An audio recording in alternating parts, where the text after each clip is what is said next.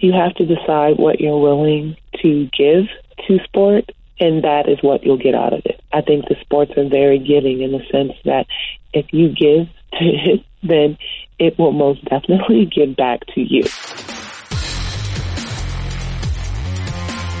Welcome to the Sports Business Radio Podcast. I'm your host, Brian Berger. You can find the Sports Business Radio Podcast over 14 years, 500 episodes featuring conversations with people like Mark Cuban, David Stern, Jeannie Buss, Charles Barkley, Jack Nicklaus, and Kyrie Irving on iTunes or at sportsbusinessradio.com. We're ranked in the top 100 of the business news podcast section on iTunes. Follow us in between podcasts on Twitter at SB Radio. We've been named a top 50 follow by Forbes.com for 3 consecutive years, and on Instagram at Sports Business Radio.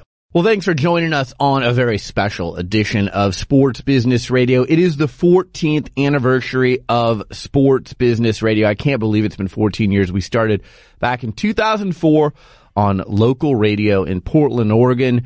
Now we have a global audience. I hear from people all over the world via Twitter, via email. It's really cool.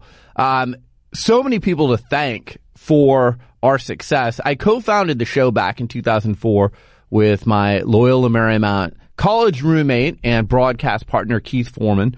You're going to hear a clip that includes him coming up in a moment.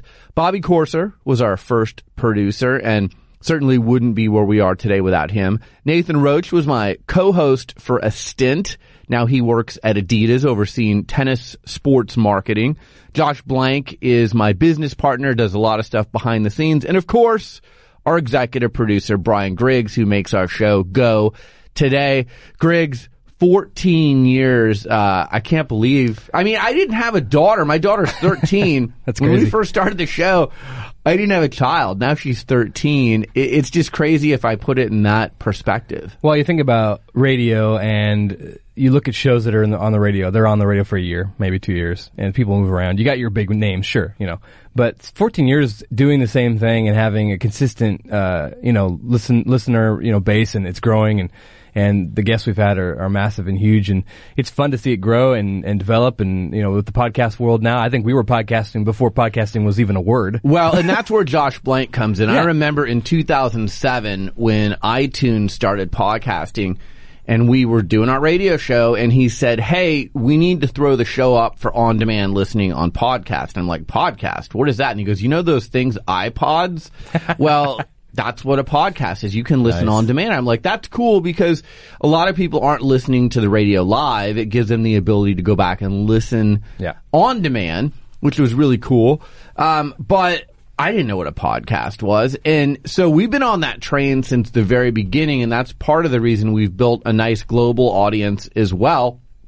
I get asked all the time, Griggs, who are your favorite guests that you've had on? And we've had so many amazing guests. Our first guest was David Stern. So he's got to be one of them. When we sat down with him in 2016 in person at Players Tribune in New York, 90 minutes face to face, that's definitely one of my all-time favorite interviews. Jeannie Buss was great when we sat down with her at USC.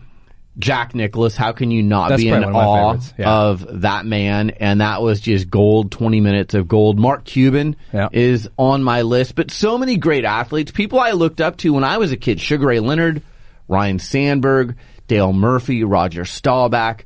We've had Kyrie Irving and Damian Lillard on. So many amazing guests over the last 14 years. Sometimes I pinch myself and go, gosh, those people took the time out of their busy schedule to join us and talk to us. And, they all have businesses, whether it's Jack Nicklaus and his golf course design, or Sugar Ray Leonard and Oscar De La Hoya being boxing promoters, or Kyrie Irving promoting his off-the-court interests, Steve Nash, Charles Barkley, so many people. But Griggs, one of the most outstanding moments in our show's history happened in year one, in 2004. Again, we came out of the box strong. David Stern, ESPN.com did a story on us. Hey, it's a sports business radio show. Is this thing going to work? Well, 14 years later, it has.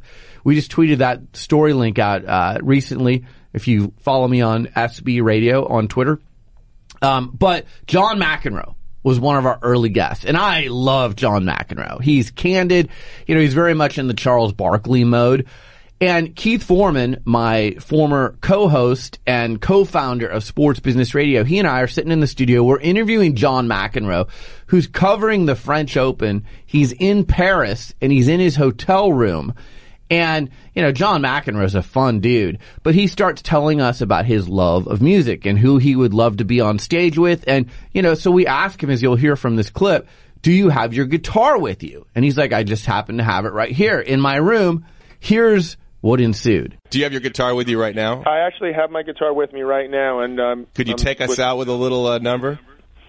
Sure. You got it. I mean, if you want me to ruin your radio show, no. I'll be more than willing to do this so. This would be priceless. Okay. Well, this is going to be an acoustic version. Fine. Of a song, but let's see. What do you want? A heavy metal or like a rock and roll song or something more mellow? Stone, something Keith Richards like is fine. Okay, let's get. Why don't we try a little Jimi Hendrix, Purple Haze? Okay. Nice. Try to listen carefully. Here we go.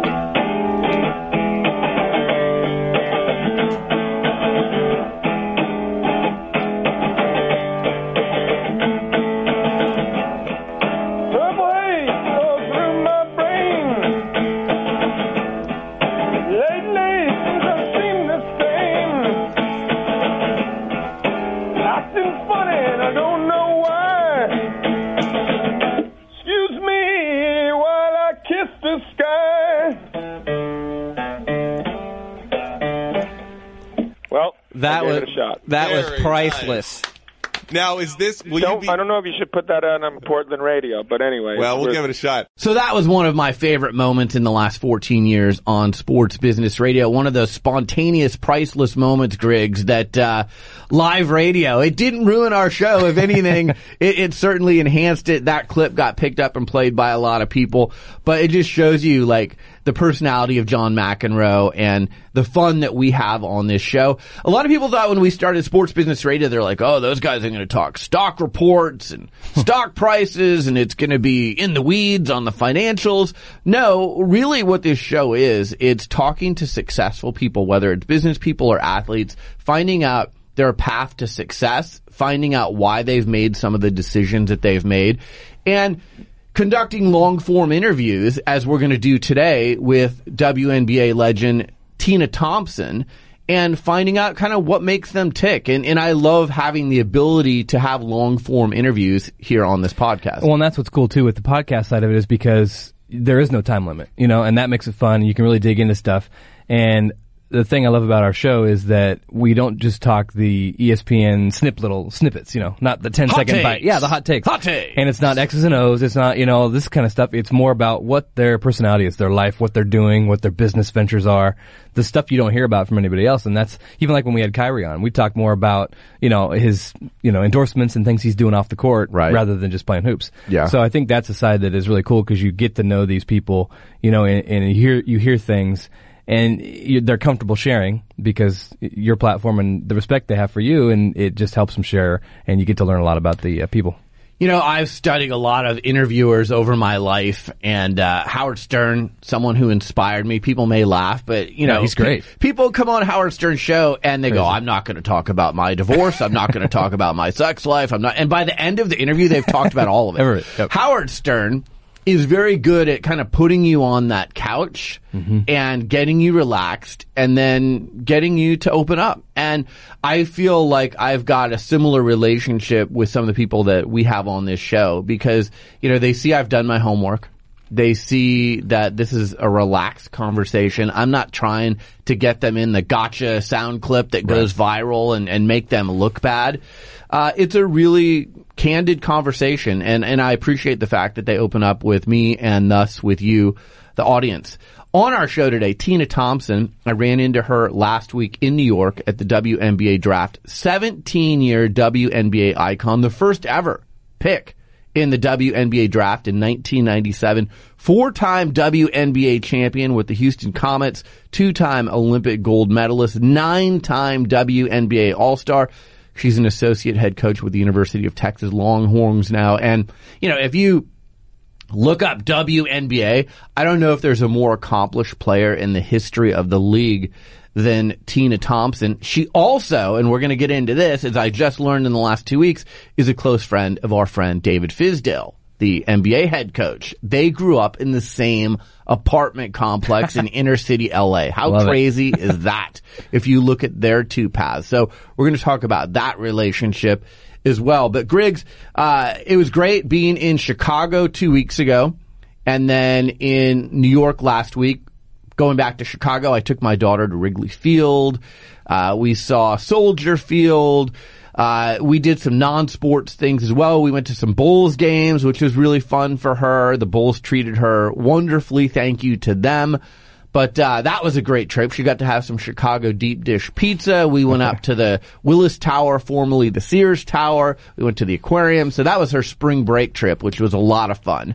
And then I was in New York last week solo and doing some work with the WNBA. Went to the draft. The draft was at the new Nike building in Manhattan, and really impressive 6-story building that Nike has.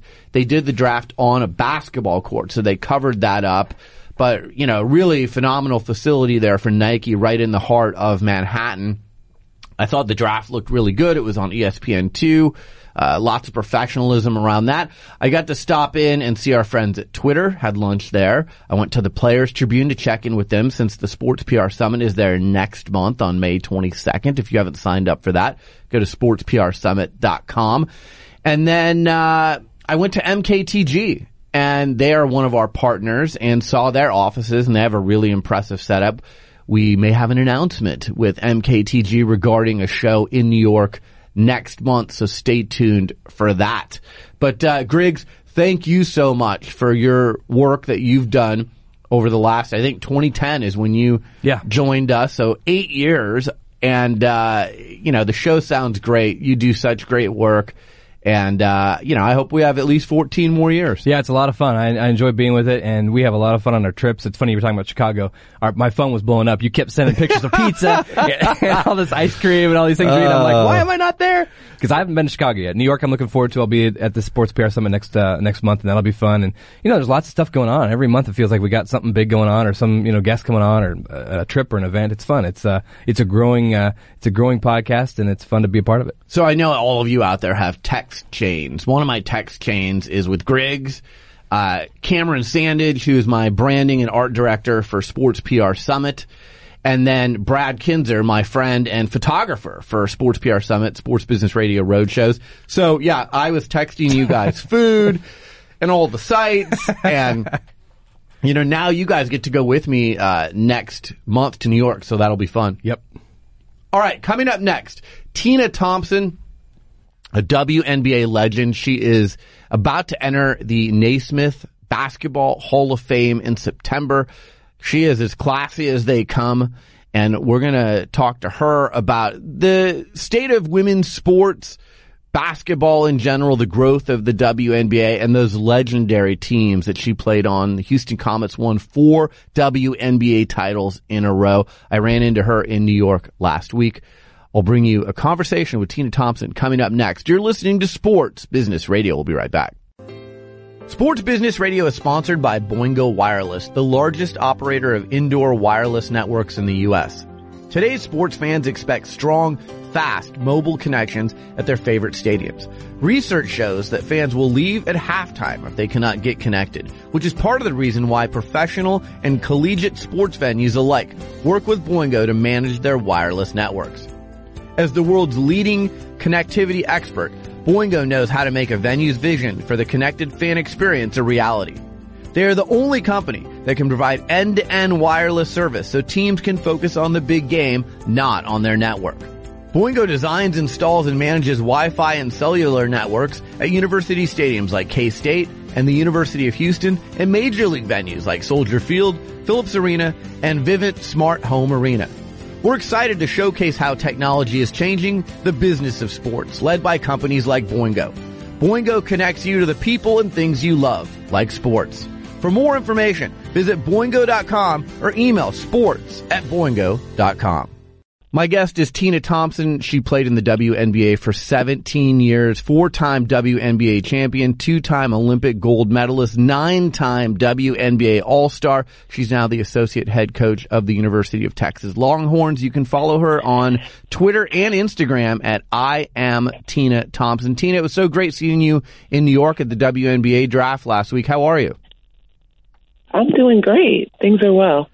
So, I got to ask you, you just found out recently that you're being inducted into the Naismith Basketball Hall of Fame. You'll go in this September. When you were growing up as a little girl, did you ever dream that someday you'd make it to the Hall of Fame? Absolutely not. I don't think that anyone that's in the Hall of Fame actually dreamed of that. Like, it's just not something that you can even fathom. Like, yeah, I mean, even today, I've had, weeks now to just kind of like wrap my head around it. And it's still just, every time I think about it or someone congratulates me, I'm like, wow, I cannot believe it. I cannot believe it. It's just incredible. You know that it's possible, but yeah, I'm still processing it.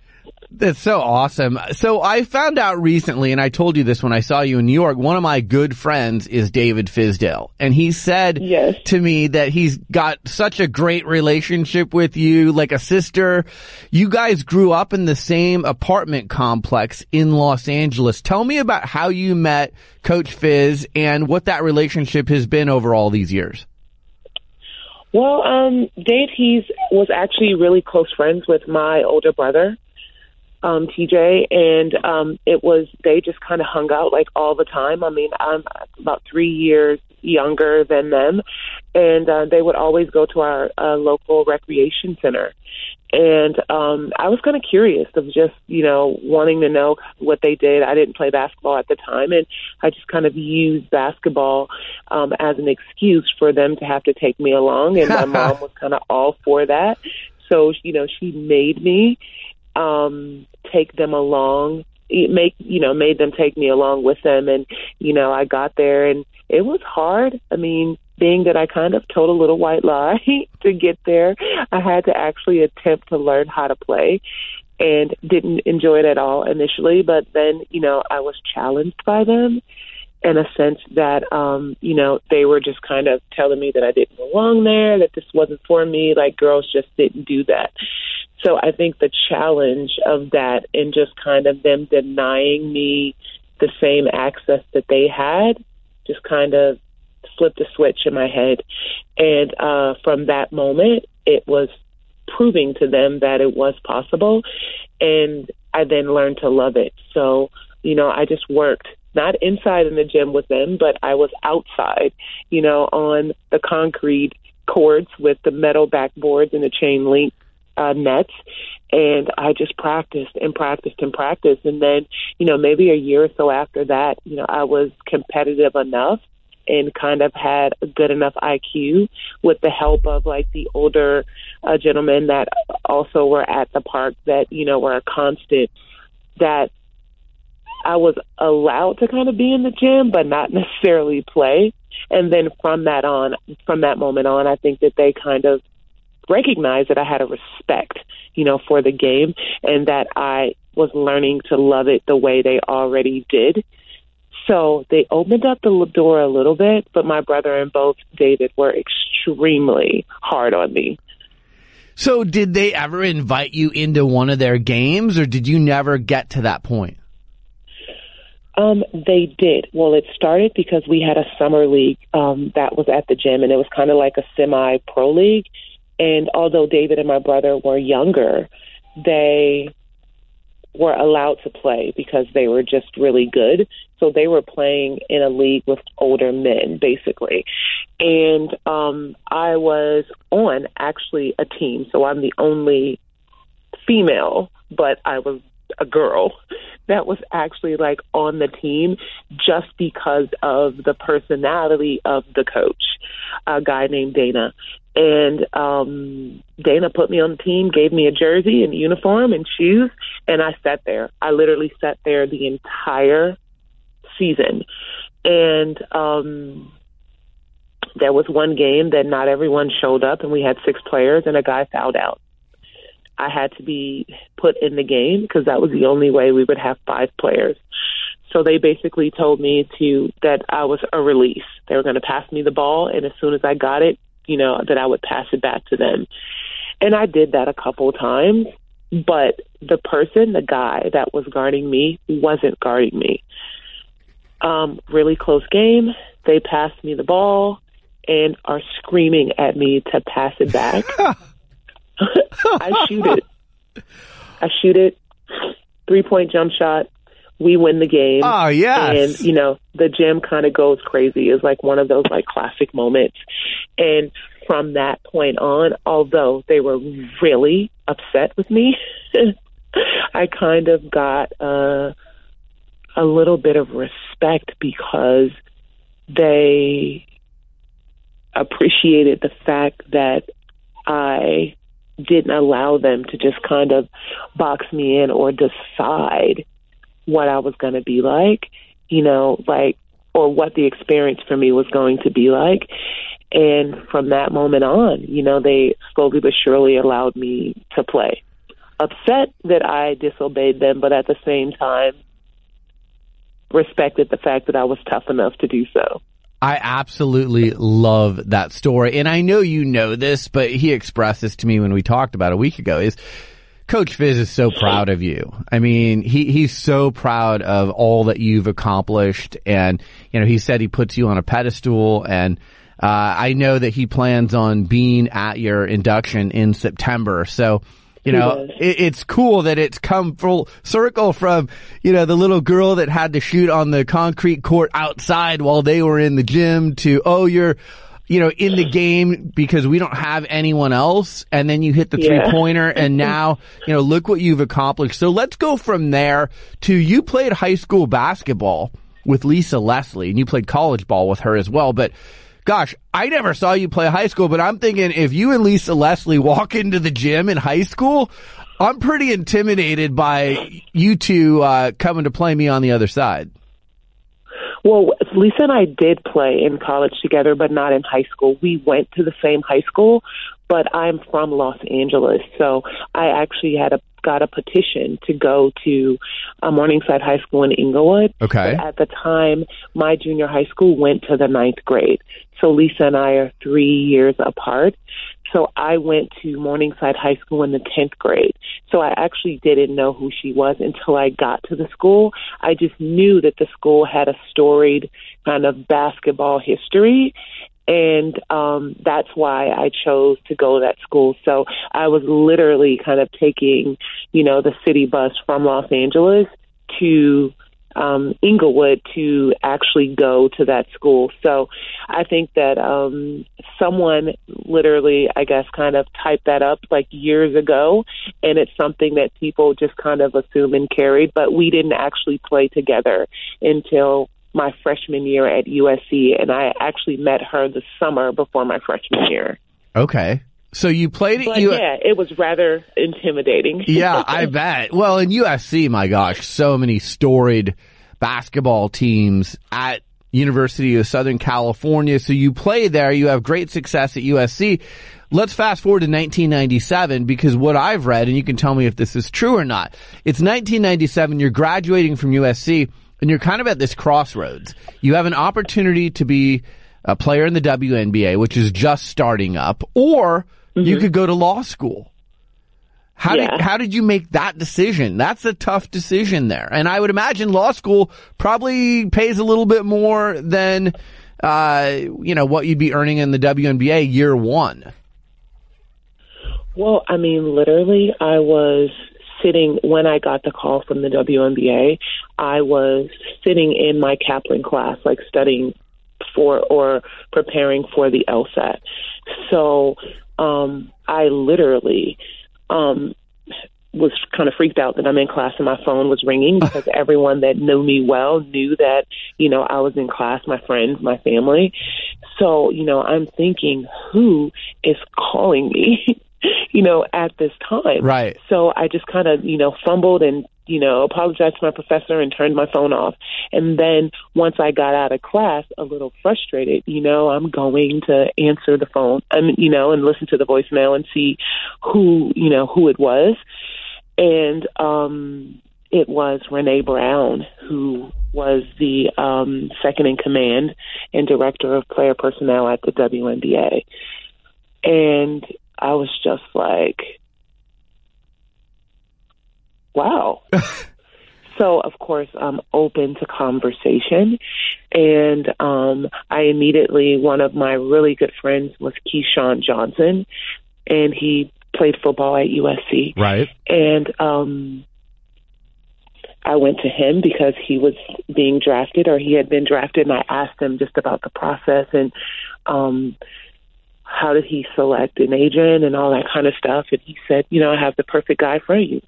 Jerome Stanley is an alumnus of USC, and he is great. I chose him as my agent, and I trusted Keyshawn.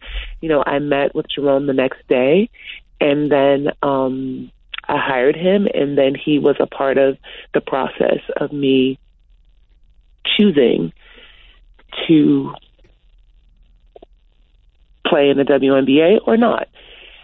So Jerome and I went through the process, and literally he kind of walked me through every single step every time he had a conversation, which was, now that I know, is probably not necessarily the way, little unethical, but he was kind of teaching me that I was a part of the conversations when he was negotiating and talking, and, me kind of hearing and understanding the process, which I totally learned a lot.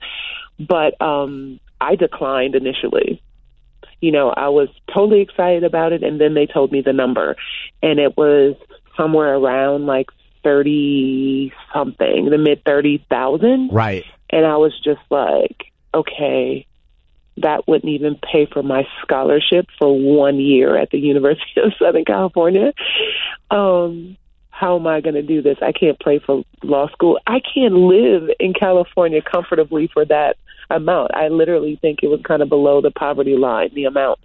So I declined, and I just went, Jerome, I'm going back, to study, and let me know if anything changes. I left the office. And he was like, Tina, where are you going? And I went, I can't entertain this. As much as it sounds great, I can't entertain it.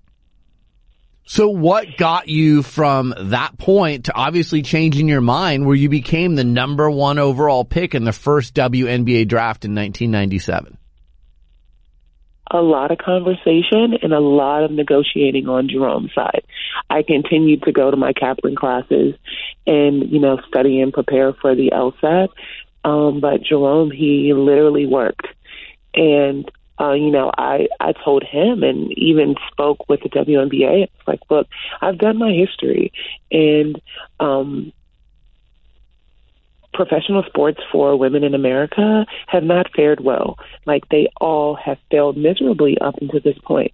I understand that the WNBA is backed by the NBA, but, who knows? This is a big risk, and I've literally prepared all my life to go to a fine university, basketball, as one of my tools to do so, and to prepare to go to law school, do well, and ultimately become a judge. And so I'm not going to take a risk on my future. This is something that I've wanted to do all my life. So it has to be a decision. It has to be something worth doing so. So they offered me significantly more, a nice 6-figure amount that I felt that, I could play for a few years, 3 to 5. I could save enough money. I could use that to pay for law school. I wouldn't have any student loans, and that sounded like a great plan to me. So I literally agreed at the 23rd hour. I took a red eye out to New York, and we were in the studios in Secaucus, New Jersey the next day. So it literally happened within a 36-hour time span. We'll return to our conversation after a word from our sponsor. Reserve your spot for the 2018 Sports PR Summit presented by the Players Tribune on Tuesday, May 22nd at the Players Tribune headquarters in New York City. The Sports PR Summit brings together elite athletes, national media members, and senior PR and social media executives for panel discussions, featured conversations, and networking opportunities. The event allows PR execs to lead with a better understanding of the elite athletes, owners, commissioners, and national media people they're working with. The event also allows attendees to see Derek Jeter's one-of-a-kind digital publishing company, the Players Tribune, up close, as well as network with top Players Tribune executives. Past Sports PR Summit speakers include NBA Commissioner Adam Silver, NHL Commissioner Gary Bettman, NASCAR legend Jeff Gordon, Miami Dolphins owner Stephen Ross, NFL stars Anquan Boldin and DeMarcus Ware, Cleveland Cavaliers All-Star Isaiah Thomas, WNBA legend Lisa Leslie, ESPN reporters Tom Rinaldi and Jeremy Schaap, and Sports Illustrated executive editor and 60 Minutes correspondent John Wartime. The Sports PR Summit has sold out each of its first 5 years, and there are only 125 spots. Reserve your spot today by going online to sportsprsummit.com. Follow the Sports PR Summit on Twitter and Instagram at Sports PR Summit. I hope to see you on May 22nd at the Players Tribune in New York City. Now back to our conversation. So you're the number one pick. You're selected by the Houston Comets. And again, this is year one of this league. So like you said, some people are like, well, I know it's backed by the NBA, but how long is this league going to be around? So fast forward 4 years later, you and Cheryl Swoops and Cynthia Cooper really formed like the WNBA's first big three. You guys win 4 titles in a row. Just dominate. I mean, I remember watching you guys, and I told you this when I saw you last week. You guys just killed people. I mean, you guys were so good. I gotta say, like, I enjoyed watching you play every bit as much as I enjoyed watching the Houston Rockets or any other NBA team at that time. And the chemistry the three of you had, I would imagine after you've won 4 in a row, like your first 4 years in the league, you're probably looking back going, pretty good decision I made, WNBA over law school, right? Absolutely. You know, it was the right choice. I mean, it literally turned out to be so much more than I could have ever imagined. You know, like, absolutely unbelievable. Like, there's no way to kind of describe the experience. I mean, we were not even picked to actually make it to the playoffs that year. Mm-hmm. So to then go through the season and win our first championship and continue to win 4 consecutive, just not something that happens like often. You know what I mean? It's not something that you plan, but just not something that even the best teams in the world do. So yeah, it was an incredible experience. But the coolest thing about that is that although we were overlooked by everyone else, we knew as a team, you know, what the kind of dynamic that we had. I mean, there were days in practice where, I mean, it was so competitive and so difficult that it wasn't even comparable to some of the games that we played in. And that's just how good of a team we are. So Cynthia, myself, and Cheryl get a lot of attention, but we had some incredible players on our team that, you know, on paper, even though other people weren't familiar, I mean, their history overseas in college, we just had dynamic players as a whole. Well, the other thing, too, is I remember, and I mentioned this to you when I saw you in New York, I was doing some work for Nike at that time, and the Academy National Invitational was taking place, and I'm pretty sure that you did some kind of a community appearance for Nike during that time, and I met you then. But I remember being in Houston, and what a big deal you guys were to that city. Like, you guys were so embraced by the city of Houston. Maybe you can discuss just what that relationship was like between the 4-time champion Houston Comets and the city of Houston. They literally embraced us immediately. I mean, there was such a buzz about our team, and they were just so excited. I mean, it wasn't just the people in the city of Houston. It was also the athletes that were there. I mean, the Houston Rockets were incredible, you know what I mean, and what they had done. And, you know, Charles had just come to the team, and there was just an excitement, and they were on the heels of winning some championships as well. So it was just a great environment. I mean, we sold out games on a regular. Yeah. Now, and it was like the norm, you know what I mean? Right. So it coming into that environment initially, and I know that a lot of the other teams in the WNBA had a vibe as well, but I mean, the city was just rocking and so supportive of just their sports teams and wanting to see us do well. And they showed that and how they showed up and supported us every day. So with that being said, I have to tell you, and I'm sure you felt the same way, I was absolutely shocked. I think it was 2008 when the team was put up for sale, and then you probably know a lot more about this than I do, but ultimately the team had to fold. And I was like, wait a minute, Yeah. This is a 4-time championship team. They had some of the greatest players in league history. It's backed by the NBA. How can this happen?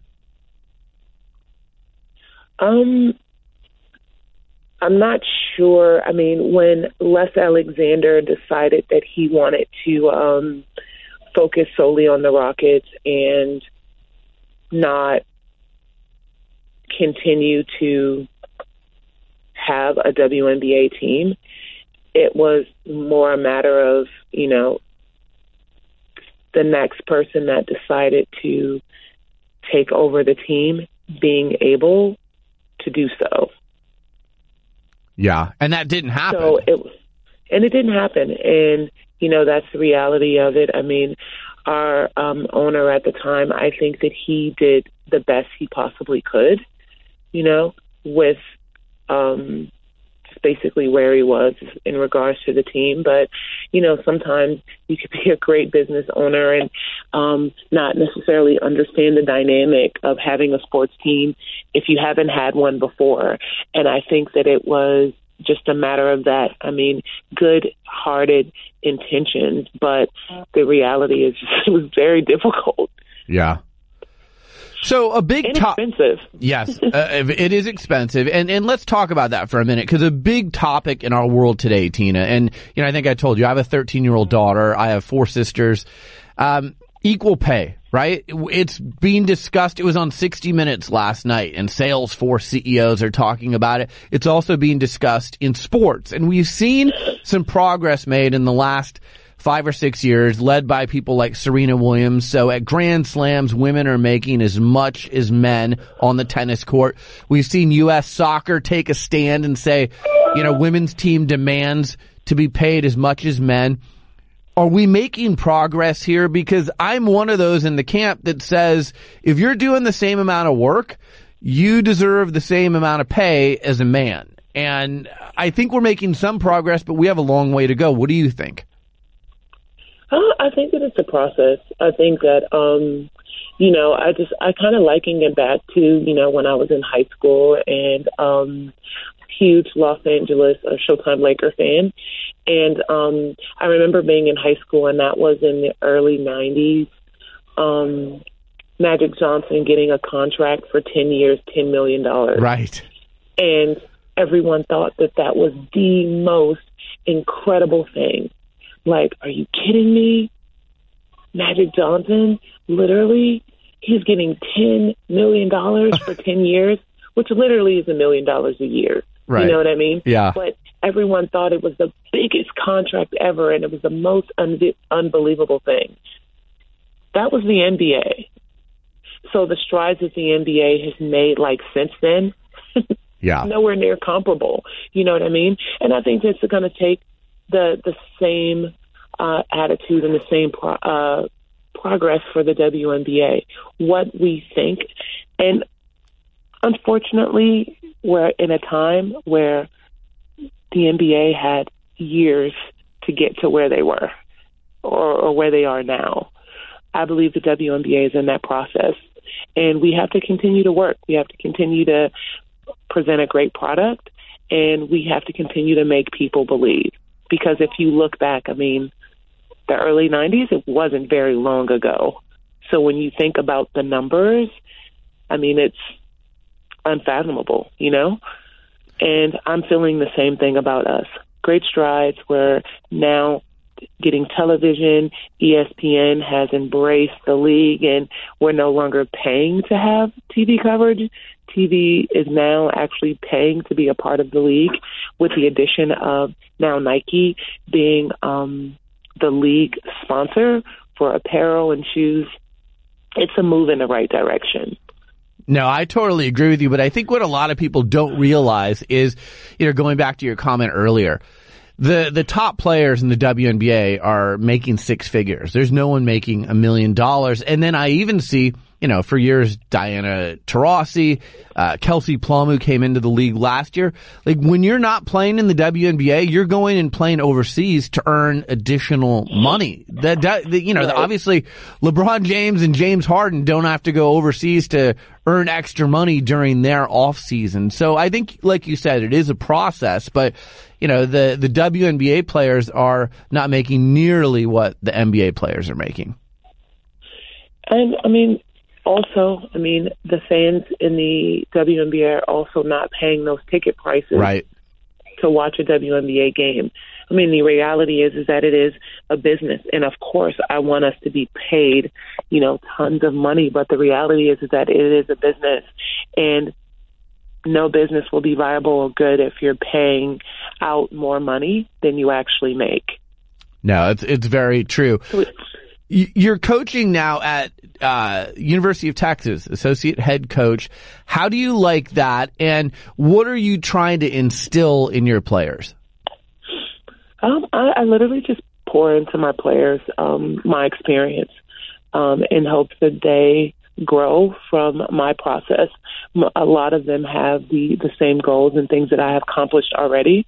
So being that I have a head start in the sense that I have accomplished the things that they ultimately want to do, it helps me in just kind of helping them along the process, and they embrace it. So it definitely makes my job a lot easier. I mean, anytime you've done what someone is trying to do, they are much more open to listening and instruction. So it's been a quite easy process and transition for me, and I'm enjoying it fully. Yeah, you've got the street cred with the players because you've done it, and like you said, you've gone where they want to go. So I have a 13-year-old daughter. She plays sports, mostly soccer. But what advice would you give to young girls, whether they want to play soccer, basketball, tennis, softball, who want to play either collegiately or maybe even professionally? I go back to the story you just told of little Tina Thompson on the playground, outdoors, the boys are playing inside. Like, what do girls need to do today to get to that path where maybe just getting a college scholarship is a big accomplishment for them? I literally think that they have to approach it the same way they approach anything that they want to be successful in. Like, you have to put in the time and work. You know, I mean, often we talk about in regards to little boys, like how much they spend, you know, playing sports and how much time they pour into it, and that's all they want to do. The reality is those things are what makes you good at it. You have to do it over and over and over. You have to practice every single day. Like, you have to put in the time. Like, there is no substitution for the work. The work is what creates the opportunity. So that drive, you can't teach that either, right? You know, the drive that you had practicing on the outdoor concrete court, you got to have that inner fire to get to that level too, right? You have to decide what you're willing to give to sport, and that is what you'll get out of it.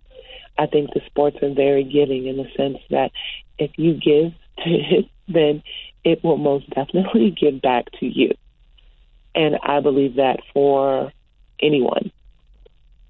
If you want to achieve a certain goal when doing anything, But we're talking about sports that you have to dedicate the time, you have to dedicate the effort in order to get better at it. And if you don't do that, I don't think that it's possible. I don't think that you are that you'll get better at it. Yeah. No, I totally agree. Before I let you go, so you're coaching at University of Texas. I know you're still an ambassador for the WNBA. What else do you have going on in your life for the people who are like, yeah, catching up with Tina Thompson? What else is she doing? I have a 12-year-old son, so, I mean, I'm basically raising him. So, I mean, my job is pretty demanding, so I am doing that. But also, you know, making time for Dylan. So when I'm not working, all of my time is basically dedicated to him. That's great. It's good to be a good parent that will leave a legacy for a long, long time. Have you figured out who's going to introduce you at the Hall of Fame in September? Yeah, my two favorite players of all time, Magic Johnson and Cheryl Miller. Wow.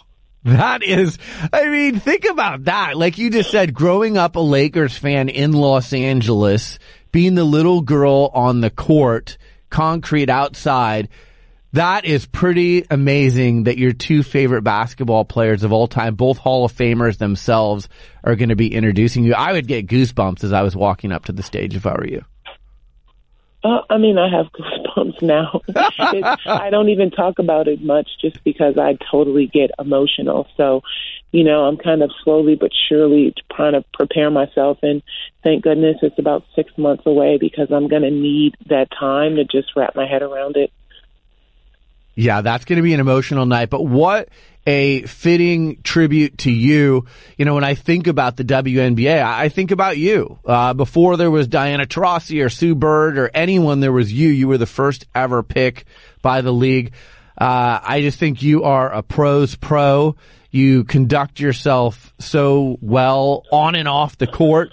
And, you know, I was happy to see you last week because I think the new players like the Asia Wilsons and the people who are coming into the league, like you said, they can learn a lot from you.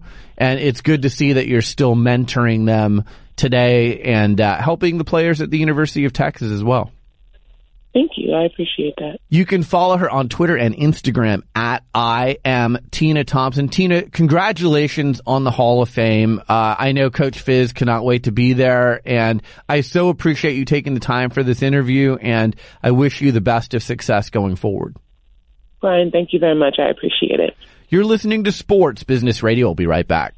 Sports Business Radio is brought to you by MKTG. MKTG is a leading global lifestyle and marketing agency with 33 offices in 19 countries, including sports centers of excellence in New York, Paris, Madrid, Melbourne, and Tokyo. MKTG specializes in delivering strategic business-oriented marketing solutions for leading brands via sport and entertainment marketing, live experiences, retail marketing, hospitality, B2B engagement, and sponsorship marketing. Visit the MKTG website at mktg.com and review their insightful findings as part of their Decoding 2.0 study.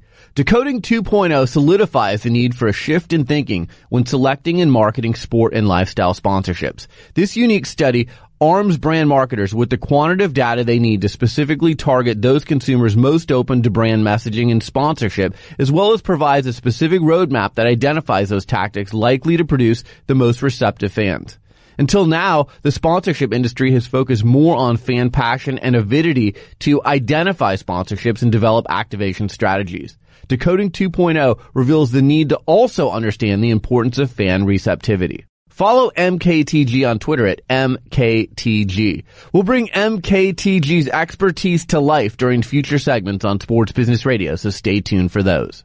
We are back to wrap up this edition of Sports Business Radio. Great conversation with Tina Thompson, just one of the legends of women's sports.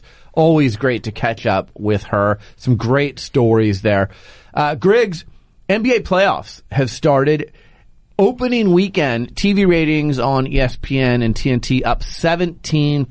The NBA is on fire right now. And the thing about the matchups, Griggs, is that even though you have like a 1 versus 8, Houston versus Minnesota or Toronto versus Washington, there's a lot of parity in the NBA. Like, it used to be if an 8 beat a 1, it was like a monumental 16 beating a 1 in the NCAA tournament. Now, not so much. So it really makes it compelling. I think it's great, and I agree. I mean, I binge watched all weekend long. That's all I did, and it was great. And you're right. I think the matchups the numbers on the team don't really matter. The 1 and 8 doesn't matter. It felt very competitive. Yeah. The 3 and 6s were competitive. And that's fun because I feel like any team is involved and can win the games. And we saw the All-Stars showed up. I mean, Harden was crazy. Man. Durant was crazy. It's fun just watching the All-Stars when they click that next level, and you're like, okay, it's playoff time. It's fun. And you know the thing that I was really interested in is this year has been a great rookie class. And I wanted to see, what does Ben Simmons look like? What does Donovan Mitchell look like? What does Jason Tatum look like? Like, it's one thing to do it in the regular season. Yeah. Let me see what you've got in the postseason. And these guys stepped up big. They've got big game. And, you know, they're all special players. Ben Simmons is really amazing. So another thing that I'm going to be watching closely, you know, as we record this, Cleveland's down 1-0 to Indiana. If by chance, and I can see it happening, the Cavs lose to the Pacers, or LeBron doesn't make it back to his, 9th NBA Finals in a row or whatever it is, what does that do to the TV ratings? What does it do to interest in the finals? Is LeBron, you know, Tom Brady-esque in that if the Patriots and Tom Brady aren't in the Super Bowl, I don't care as much? Or are people going to go, wow, I really want to see a new team like the Philadelphia 76ers or the Toronto Raptors or someone like that in there? LeBron has had his time, but let me see someone new in there. Or even if Golden State doesn't make it, I mean, let's say it was a Houston-Philadelphia or Houston-Toronto NBA Finals. Will that have the same appeal as what we've seen the last few years with Cleveland and Golden State with the megastars? Me personally, I think it's great to have a different team in every once in a while. I think it's fun. And I mean, not to say that LeBron's not going to kill it, but I mean, game 1, they struggled. But it's game 1. You never know. There's a lot of games ahead of them.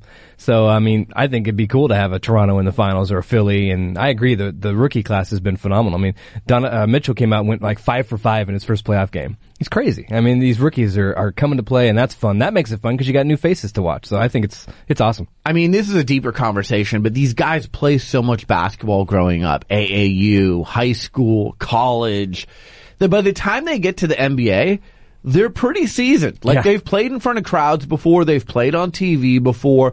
They act like they've been there before. And some of the new players that we just mentioned, they're phenomenal. And even, you know, young guys like we're in Portland, like a Damian Lillard, he came out of Weber State.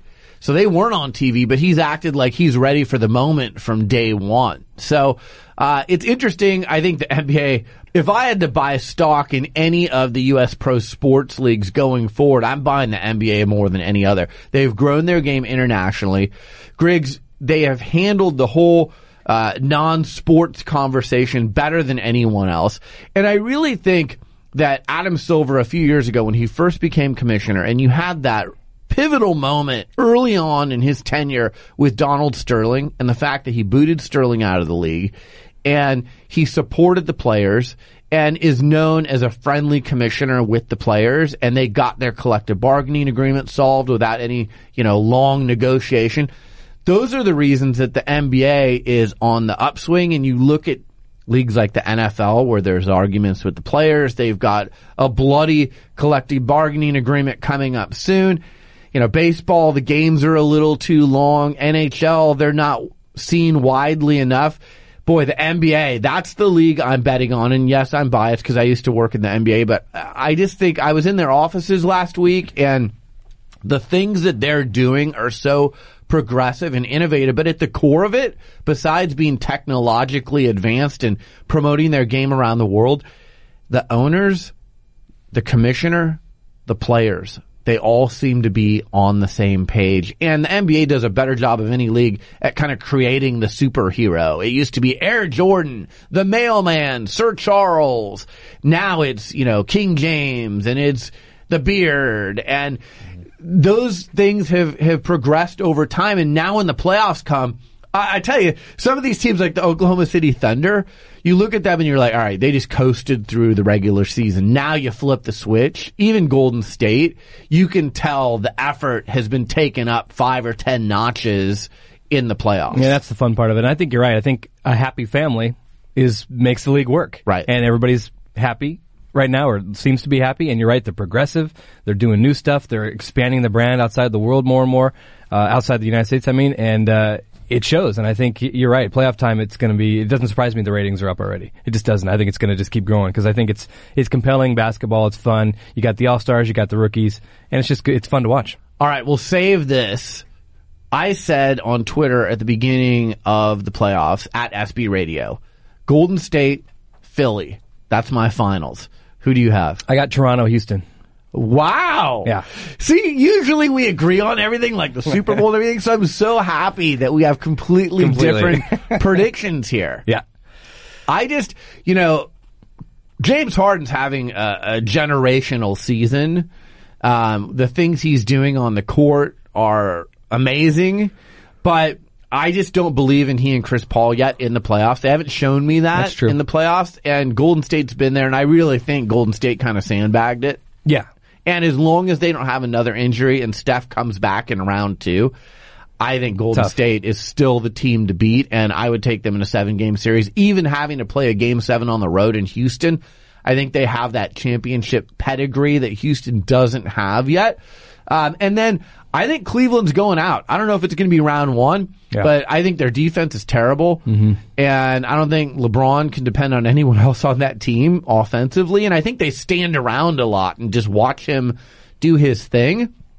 So I like Philly. I know they're hot and they're the kind of sexy pick right now, but I really do think they've got this blend of players, young and veteran. Things that aren't talked about, and then we'll wrap this up, but at the deadline when you can sign players, they go out and get Marco Bellinelli. They go out and get, some other guys that aren't like the A-list guys, but guys, Elisova that can really make a difference. And they've got an inside-outside game. They've got bigs who can shoot the 3. They can push it inside to Joel Embiid, and Ben Simmons can get to the basket whenever he wants and has really Magic Johnson type of vision on the court. So it's going to be interesting to see what happens there. Yeah, I think it's going to be fun. Toronto, I love their fan base. I love that they just... We the North. Yeah, something about them. They seem like they're clicking this year, and I don't know. I love the DeRozan and Lowry. Yeah, I love them too. They're great. They had an interview before the game. You can tell they're buds. They like each other. They feed well off each other. So I like that thing. But I agree. I mean, Philly they got something else going. I mean, they're next level, and that'd be fun to have them in too. I think they're a growing team. They're a young team, and it's fun to watch them. So I mean, and I think Golden State, Houston, and Western Conference will be an epic 7-game series. I think that'll be a battle all the way every game. So that'll be fun to see. That's my prediction. But yeah, I think Houston and Toronto. All right, and I've got Golden State, Philly. We'll see what happens. Well, that's it for this edition of Sports Business Radio. Thanks for tuning in. Thanks to our show staff, Brian Griggs and Josh Blank. Thanks to our friends at Boingo Wireless for powering our Sports Business Radio Roadshow. Follow them online at boingo.com or on Twitter at Boingo. Thanks to our friends at MKTG. You can find them on Twitter at MKTG. Their website is mktg.com.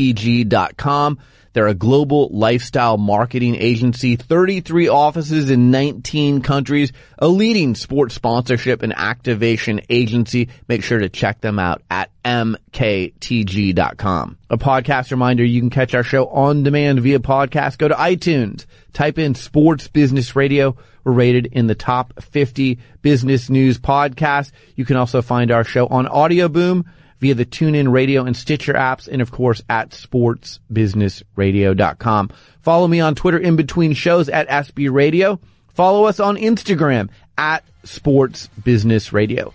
For Brian Griggs, I'm Brian Berger. Have a great week, and we'll talk to you soon right here on Sports Business Radio. Sports Business Radio with Brian Berger, bringing you the biggest names in sports business. Without further ado, we all know this gentleman. Let's give David Stern a big round of applause. Let's welcome the president of the NCAA, Mark Emmert. Give him a hand. Let's give a big hand to USC alum and co-owner of the Lakers and president of the Lakers, Jeannie Buss. Thank you for having me. What a nice turnout. Thank you so much for having me, Brian. It was very, very kind, and I really enjoyed it. Thank you, sir. Sir Charles, how are you? I'm doing good, man. How you doing this morning? Today's guest is Memphis Grizzlies head coach David Fizdale. You're the man, Barrett. My guest is tennis icon Chris Evert. It was very interesting. You asked great questions, so thank you very much, Brian. Pleased to welcome to the show Kyrie Irving, the number one pick in the 2011 NBA draft. Thanks for having me. I really appreciate it. I'm happy to be joined by Pete Carroll, the executive VP of football operations and the head football coach of the Seattle Seahawks. Coach, how are you? Doing good. What's going on? Dallas Mavericks owner Mark Cuban. Mark, thanks for joining me. My pleasure. Visit sportsbusinessradio.com and subscribe to our iTunes podcast. Follow us on Facebook, Twitter, and Instagram. Stay connected to the business side of sports only with Sports Business Radio.